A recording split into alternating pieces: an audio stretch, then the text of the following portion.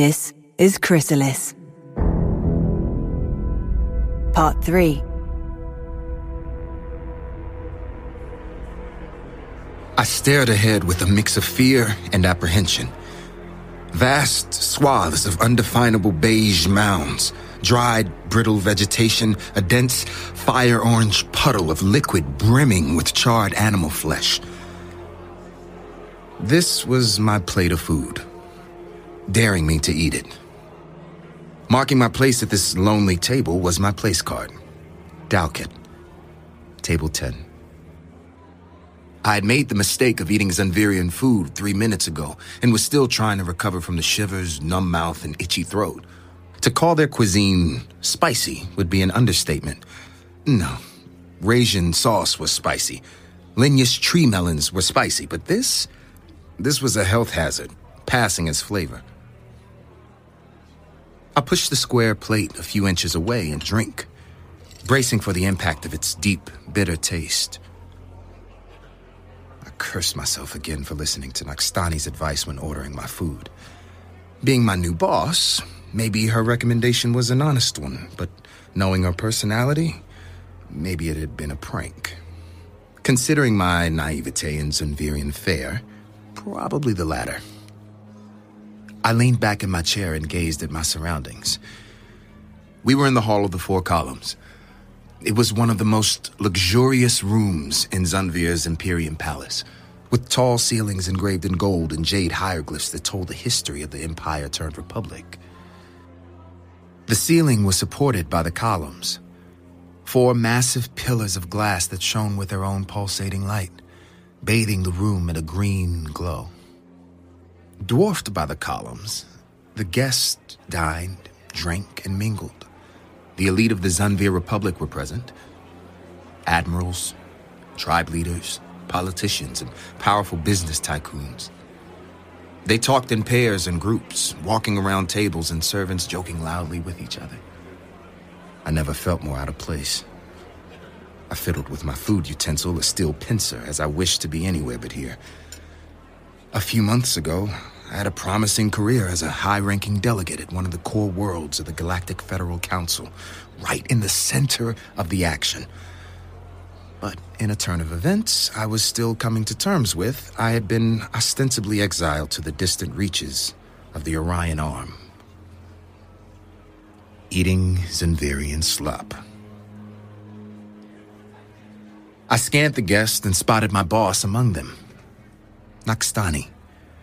She was at the center of a conversation, confidently talking to the Emperor himself. Ambassador Nakstani at the Galactic Federal Council was an odd piece. Like me, she was Sanxian, coming from one of the oldest worlds in the Galactic Council, a lush and peaceful agrarian planet sustained mostly by tourism. Sanxians were nimble beings of thin bodies, large eyes, and smooth, silvery skins, known for being polite and diligent. Where I myself was a good example of that stereotype, my boss was anything but. Nakstani acted like she was a local herself, laughing with intensity, slapping the shoulders of whomever she was talking to, drinking and sampling anything put before her. At first, I found the contrast between her boisterous behavior and her delicate looks to be problematic. But as a representative of the council, Nakstani used it to her advantage. She might not have commanded a fleet like some of the admirals in the room, but she certainly commanded their respect. She bowed to the Emperor and walked back to our table. She slid onto the seat beside me and eyed the discarded plate. Hey, aren't you gonna eat that? No. In fact, I suspect the sauce might be laced with some sort of hallucinogenic. Yeah, I think it is. Really? How can you eat that? That's not that bad. Besides, nobody's gonna tell you their secrets if you aren't willing to try their food first. All right, what is it? What? Come on, spill it. I thought you wanted this position, to be here, an assistant ambassador, but obviously there's something you don't like, so speak up. I disliked the brashness of her question. Ambassadors were supposed to be tactful and discreet. So I responded in kind with a brash answer. There weren't many ways in which I could be further punished for my brutal honesty. It wasn't like I could be transferred to a less pleasant post. Okay, look, yes, I did want the assistant position, just not here. I applied to Niatin Prime, but it seems someone upstairs wanted to punish me. You think you were punished? Well, yes, sure. What other reason would they want to send me here as far away into the periphery as possible? Oh, you are such a fool. They sent you here because I asked for you. Wait, what? You did... Why? Because I read your examination essay, the one where you talked about making a difference, because I thought you wanted to be somewhere important. I was going somewhere important, like the core worlds, not here. Oh, I see. Niatin Prime? Well, yes. Yes, Niatin Prime is where high governance is based. It's where all the grand ministers are. It's where the action is, Nakstani. Oh, nonsense. Listen to me. Niatin Prime, it's an illusion. Yes, all the bigwigs are there, all the celebrities. They get together, throw some parties, some charity fundraisers, something to stay in the limelight or to get their 10 minutes of fame. All the while, you just be sending their invitations. You go there, you turn into a mindless drone. Niatin Prime is where the Fifth Accords were signed, for crying out loud. Where they were signed, sure. Well, where do you think they were negotiated? It was in rooms like this. This is the frontier. This is the threshold where ideas become reality. That next war that will shape the destiny of entire worlds, that next peace treaty that will ensure the survival of a species, that next volume of our collective history, all the action starts here, in this room, right now. Actually, I think it already started. I was stunned and embarrassed.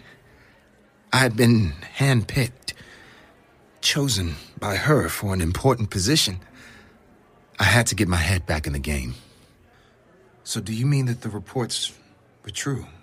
The Zunvirian fleet is mobilizing. The Third Fleet left port 2 weeks ago. The First and Fourth both leave in 3 days. Seems like the Zunvir Republic is going to war. Offensive or defensive? You tell me. You just have to know how to read between the lines. My eyes darted discreetly. The Zunvirians appeared relaxed, joking and drinking. I saw a group of tribe leaders burst into raucous laughter, slapping each other's backs. It looked contrived and genuine. I studied further, noticing all the little details and underlying patterns. The Emperor was talking to everyone, but he never strayed far from his own guards. Was he afraid? The tribe leaders were joking, but their reactions were hollow. Was their attention somewhere else? The admirals were socializing, but only in exclusive cliques, speaking hastily, discussing war strategies, maybe? So? Defensive. They're spooked. Good. Go on. Well, they're projecting an image of strength, but they're nervous beneath. It's all a facade. And what do you think could have caused that? Internal strife? A coup attempt, perhaps? I don't think so. All factions are represented here. Whatever it is, they're all in it together. So, an external enemy? Yep. Yes. They have been attacked. The more I thought about it, the clearer it became. An external menace was the only thing that could have united the different tribes and factions that made up Zunvir's highest social layer. It would be a good motivation to put their differences aside for the time being. But still, there was something that didn't fit. So why not ask us for help? The Zunvir Republic is an associated state to the Council per the Accords. We're obligated to support them in a defensive war against an external aggressor. That's the question, isn't it? What do you think? Well, it's Political? Asking for help now would make the ruling tribe seem weak and possibly hurt their chances at keeping the emperorship in the election. You're learning. But no, that wouldn't explain why all the other factions are keeping their mouths shut. Then why? Why? I mean, if the message of strength is not directed at one of the factions, then who else is here that... I paused to consider who else was in the room. I had stumbled into my own answer. It was us. That was it. Clear as day.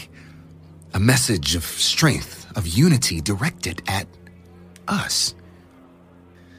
The Republic was going to war. The Galactic Council knew it. And Zunvir was uniting to deliver a message. This entire dinner was a charade. A play. And the two of us were the intended audience.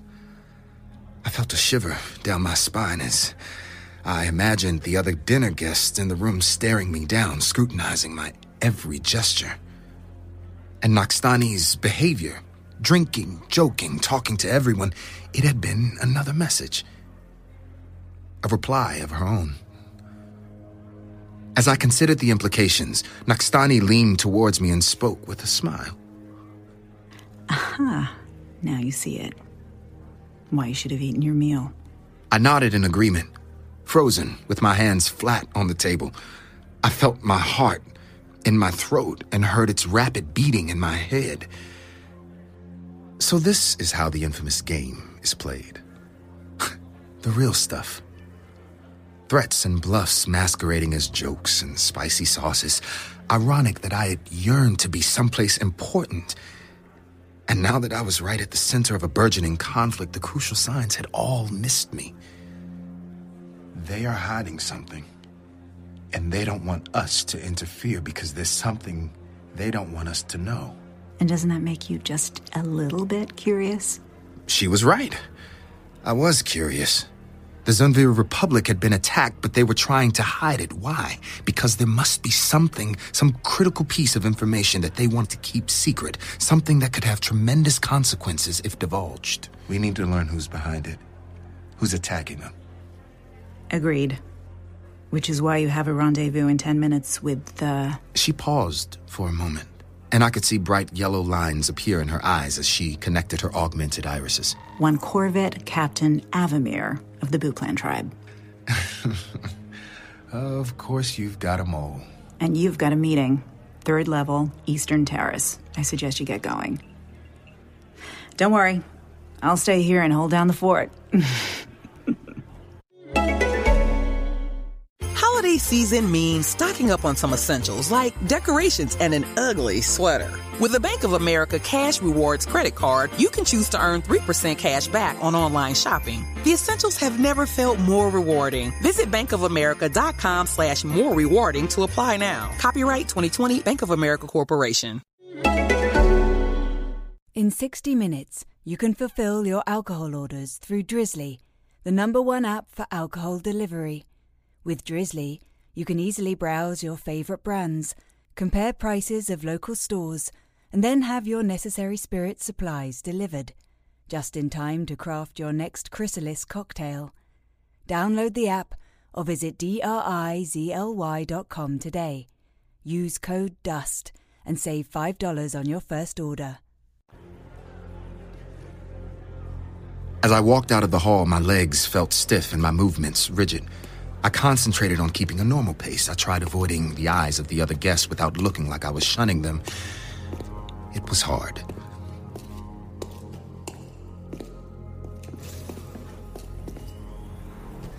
The terrace, a large expanse of marble overlooking the palace's lush gardens, was empty when I arrived.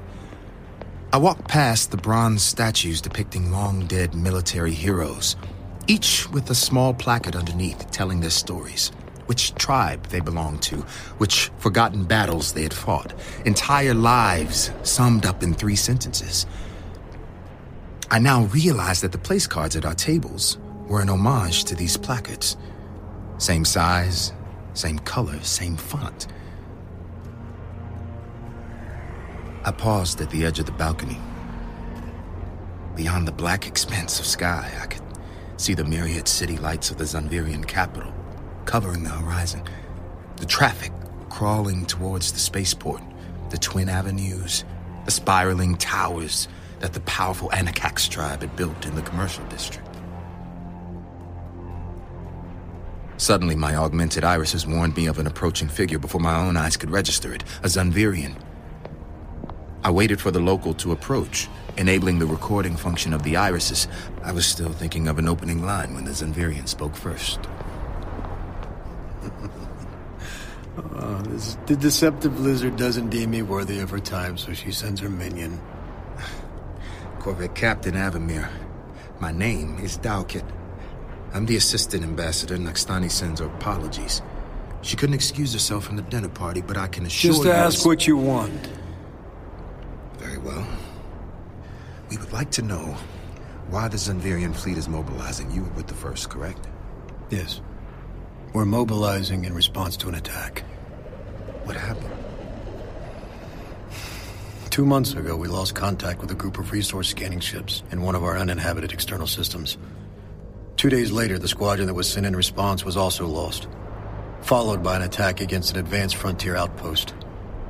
We attempted several incursions to retake control of the system, all of which were repelled.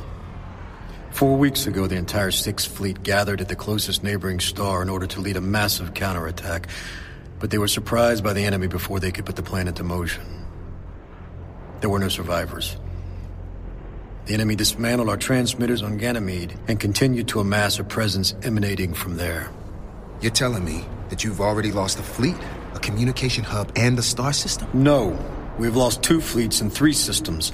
All of the systems were unpopulated, but judging by the advance of the attackers, we expect them to reach the first of our inhabited planets in less than a week. The remaining fleets are mobilizing to protect the colony. Where? Which colony? Yovid. I've heard of this planet before. With 2 million settlers already, it was one of the most promising newly claimed worlds, and the Republic was investing a good amount of its resources in its development. Who is attacking you, and why? You've heard of the pain proverb, yes? Pain breeds pain. We must fight the wars that our forefathers wage. There is no escape from the ghost of our past. So it's a ghost. And does this ghost have a name? Terran. With that, he walked away, leaving me alone on the terrace. I stood there, numb, processing the information. Finally, I opened a line back to Nakstani and sent her the recording from my irises. You got that? Yeah. Never heard of these Terrans before. But at least now we know where the fleets are going. Any ideas of what we should do next? Dalcat, didn't you say you were from an agricultural world? I frowned at the question. What was she playing at? We were both from the same world, so of course she already knew. And just then, I realized her hidden message. Despite myself, I had to smile as I played along. Yeah, sure I am. And ever since I've gotten here, I've been curious about Zanvirian agricultural techniques and farming practices, like, say, the ones they use in their colony worlds. Oh, really? Well, in that case, we should make an official visit to one of them. I've heard Yovid is lovely this time of year.